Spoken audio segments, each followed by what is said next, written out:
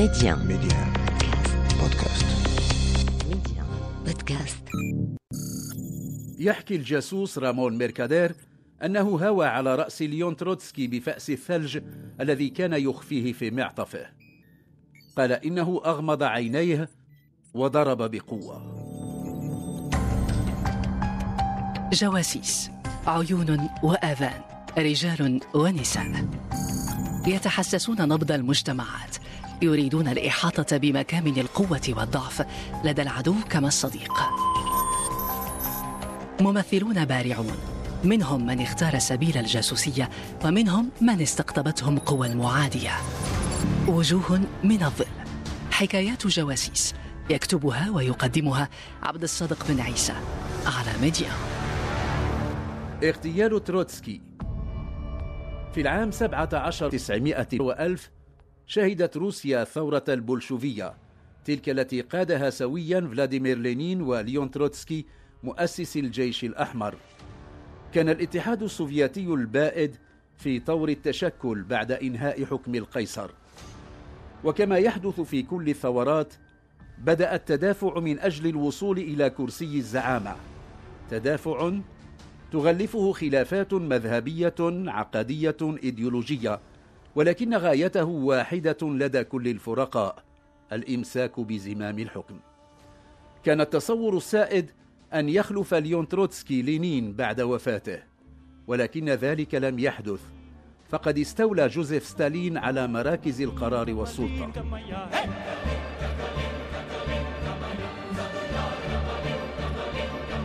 ولما توفي فلاديمير لينين في العام 24 خلفه ستالين، الذي لم ينتظر طويلا لإبعاد معارضيه والتخلص ممن يختلفون معه في الرأي والتصورات، وكذلك بادر بإبعاد منافسه الأول تروتسكي.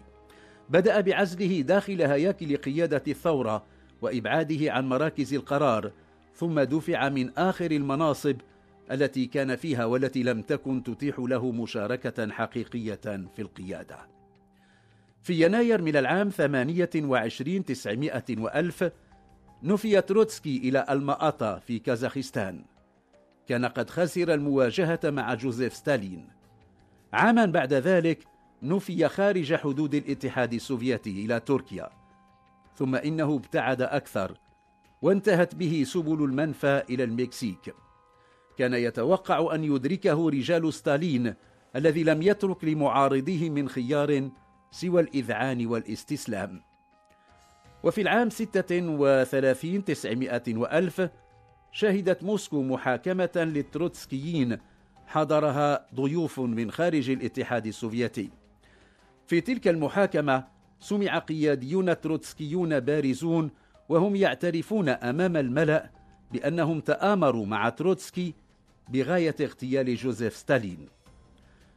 لعل تلك المحاكمة كانت رسالة موجهة إلى ليون تروتسكي الذي صار نشاطه في منفاه يقلق ستالين أكثر فأكثر.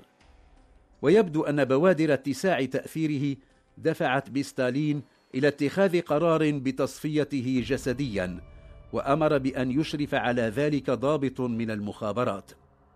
ولكن تنفيذ عملية الإغتيال يتطلب خطة محكمة لا ينبغي أن تدع هامشا للخطأ مهما ضاق.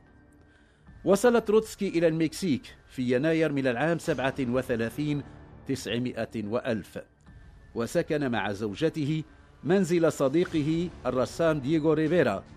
وفي أواخر أبريل من العام 39 بعد خلاف مع ريفيرا غادر تروتسكي البيت الأزرق وسكن منزلا في أفينيدا فيينا، شارع فيينا، في نفس منطقة كويوكان في مكسيكو. يعيش الرجل حالة توتر شديد. تروتسكي الذي أسس لممارسة العنف في حدوده القصوى ضد المعارضين يتوقع الآن أن يسقى من الكأس ذاتها. في 24 من ماي ولم يكن تروتسكي قد أتم شهره الأول في سكنه الجديد، هاجم كوموندو يتكون من 20 مسلحا المنزل، وأطلقوا النار بشكل عشوائي في كل الاتجاهات. لا أحد أصيب، وتبين سريعا أن هؤلاء المسلحين تمكنوا من التسلل إلى السكن بتواطؤ مع حارس فتح لهم الباب المصفح.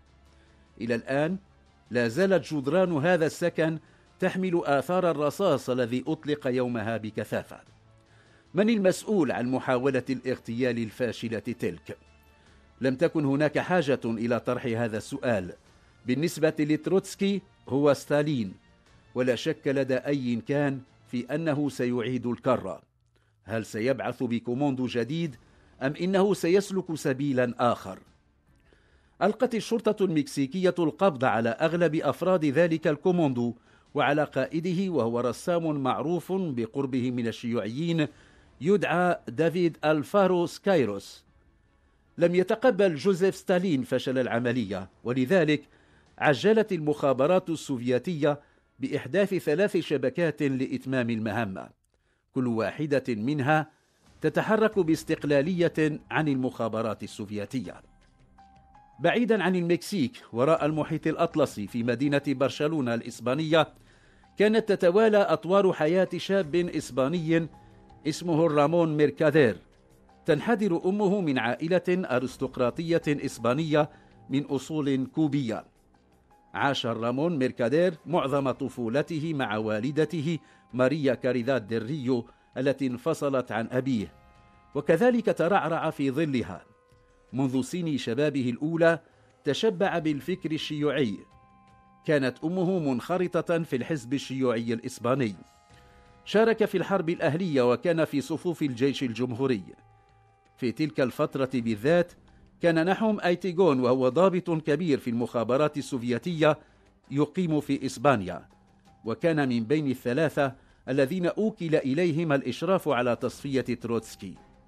التقى ماريا كاريداد ديل ريو، وما لبث أن اتخذها عشيقة، ثم إنه أشركها في مشروع اغتيال تروتسكي، وأقنعها بتجنيد ولدها رامون ميركادير لحساب المخابرات السوفياتية.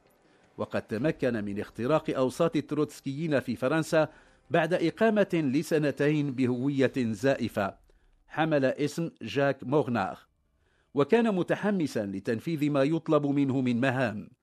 في فرنسا التقى رامون بفتاة أمريكية من التروتسكيين اسمها سيلفيا أغيلوف، أبلغته بأنها تقوم بأعمال سكرتارية لحساب ليون تروتسكي. كان ذلك ما يريده الجاسوس الشاب. رأى أنها ستوصله إلى تروتسكي، زعم لها أنه وقع في حبها فوقعت في حبه. التقى رامون ميركادير في مكسيكو بعدد من الشيوعيين الإسبان، ومنهم من شاركوا مثله في الحرب المدنية ضد الجنرال فرانسيسكو فرانكو. كما تعرف إلى النقابي الفرنسي ألفريد روسمير وزوجته، وهما من المقربين إلى تروتسكي. تلك العلاقات التي نسجها في فرنسا وفي المكسيك عبدت له الطريق إلى منزل تروتسكي، وقد تمكن من اللقاء به للمرة الأولى. قدم نفسه على أنه فرانك جاكسون، وأنه صحفي كندي، وأنه بصدد إعداد مقال عنه. شيئا فشيئا استطاع الجاسوس أن يكسب ثقة المعارض السوفيتي، وقد التقاه 11 مرة. تكاد تجمع كل الكتابات التي تناولت حكاية الجاسوس رامون ميركادير على أنه كان يقوم بالمهمة التي أوكلت إليه بشغف وحب. تشبعه بالإيديولوجية الشيوعية جعله يرى أنه بصدد إنجاز خدمة جليلة للشيوعية التي ترعرع في كنفها طفلا ويافعا ثم شابا. لقد أبان عن قدرة كبيرة على تقمص الهويات. في مكسيكو لم يكن يعرف اسمه الحقيقي رامون ميركادير سوى والدته وعشيقها ضابط المخابرات السوفياتية نحو أيتيغون، الذي ظل يتابع كل خطواته عن كثب. هو لدى الآخرين جاك موغناغ، وفرانك جاكسون لدى ليون تروتسكي الذي لم يساوره ولا المقربين منه شك في أن جاكسون صحفي كندي. كان تروتسكي الملاحق من قبل رجال ستالين يعي أهمية الصحافة، ولذلك رفع قيودا وحواجز كثيرة في علاقته بجاكسون. لعله كان يريد أن يضمن حديثه رسائل يوجهها إلى أتباعه وإلى ستالين. في 20 من غشت من العام 40 900 وألف كان فرانك جاكسون رامون ميركادير على موعد مع تروتسكي في 5:00 مساء. كان لقاءهما 12، وكان من المقرر أن يعرض جاكسون مشروع مقالته على تروتسكي. وصل فرانك جاكسون رامون ميركادير في الموعد المحدد، وقد لفت انتباه ناتاليا سيدوفا، وهي الزوجة الثانية لتروتسكي، لفت انتباهها واستغربت لحمله معطفا واقيا من المطر. قالت ساخرة وهي تستقبله: أظن أنها ستمطر. لم تنتبه المرأة إلى أنه يخفي تحت معطفه ذاك فأسا لتحطيم الجليد. التحق بالمكتبة حيث ينتظره تروتسكي. في لحظة لم يكن الشيخ ينظر إلى ضيفه، أخرج الجاسوس فأس الثلج وهوى بها على مؤخرة رأس تروتسكي، الذي التفت وحاول المقاومة، فأصيب بكسر في أحد ساعديه. عاود ضربه على رأسه ورآه ينهار على أرضية المكتبة. في إحدى الروايات عن شهود عيان أن تروتسكي قاوم بل وبصق في وجه جاكسون، وأنه لم يمت في الحين، بل نقل إلى المستشفى حيث أجريت له عملية جراحية، وأنه ظل على قيد الحياة ما يقرب من يوم كامل. بل إن بعض الكتابات ساقت ما تم تقديمه كلمات أخيرة لتروتسكي: لن أنجو من هذه الضربة، وأن ستالين نجح فيما فشل فيه من قبل. في التقرير الطبي أن الضربة التي تلقاها تروتسكي في الجزء الخلفي من رأسه تسببت في كسر العظم الجداري. لما سمع الحراس الجلبة التي تأتي من المكتبة أسرعوا الخطى وأمسكوا بالجاسوس وكادوا يقتلونه ضربا. خلال كل مراحل التحقيق لم يكشف رامون ميركادير عن الجهة التي أرسلته لقتل ليون تروتسكي، كما لم يكشف عن هويته الحقيقية.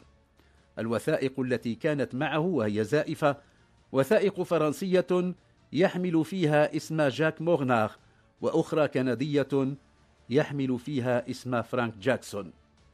في أقواله أمام المحكمة قال ميركادير إنه لما دخل مكتب تروتسكي وضع معطفه على الطاولة بما يمكنه من استلال فأس كسر الجليد التي كانت في جيب المعطف. قال أيضا إنه قرر أن لا يضيع الفرصة التي أتيحت له. هي اللحظة التي انكب فيها تروتسكي يقرأ المقالة التي تتحدث عنها. أخرجت فأسي من المعطف وأمسكت بها جيدا، أغمضت عيني وضربته بقوة على رأسه. قبل المحاكمة قال لصحفية مكسيكية إن تروتسكي حرضه على التوجه إلى الإتحاد السوفياتي والقيام بأعمال تخريبية هناك. كلمات تلتقي في حمولتها مع ما برر به نظام ستالين الحكم بالإعدام غيابيا على ليون تروتسكي وتنفيذ حكم الإعدام في حق عدد من رفاقه الذين لم يغادروا إلى الخارج. حكم على رامون ميركادير بالسجن 20 عاما، ولم يهتدي القضاء المكسيكي إلى تحديد هويته الحقيقية إلا بالبحث في الأرشيف القضائي الإسباني، حيث وجد اسمه كما تم تدوينه عندما أدخل السجن للمرة الأولى في العام 36,900 ومن غرائب ما سجل في سياق ما حكي عن تصفية تروتسكي أن جوزيف ستالين كتب بعد أن تمكن عميله من قتل عدوه الأكبر، كتب أن قاتل تروتسكي يعني رامون ميركادير تروتسكي خطير. لعل تلك القولة ما استثنى ميركادير من كل وسام ولو مؤقتا، وإن كانت والدته ماريا كاريدا ديل ريو حصلت على وسام لينين جزاء لما قامت به. أولم تكن هي من أقنع ولدها بالقبول بتنفيذ اغتيال تروتسكي؟ لعل رامون ميركادير توقع أن تتم تصفيته في سجنه المكسيكي، أو أن يتدخل الإتحاد السوفياتي للإفراج عنها، ولكن ذلك لم يحدث. لم يغادر السجن إلا في العام 60,900 بعد أن قضى عقوبته كاملة. في العام التالي 61,900 توجه إلى الإتحاد السوفياتي. أشياء كثيرة تغيرت في موسكو. لم يستقبل استقبال الأبطال كما حلم بذلك، وإنما هي كلمات معدودات تلاها توقيع ليونيد بريجنيف رئيس مجلس السوفياتي الأعلى آنذاك، بمقتضاها منح رامون ميركادير وسام لينين والنجمة الذهبية ولقب بطل الاتحاد السوفياتي جزاء له عن العمل الاستثنائي الذي قام به. تولى تسليم تلك الأوسمة رئيس الكاجب المخابرات السوفياتية ألكسندر شيلبين. استقر رامون ميركادير في كوبا، حيث توفي في 18 من أكتوبر من العام 78 900 وألف، وكان في 65. وجوه من الظل، حكايات جواسيس، يكتبها ويقدمها عبد الصادق بن عيسى على ميديا.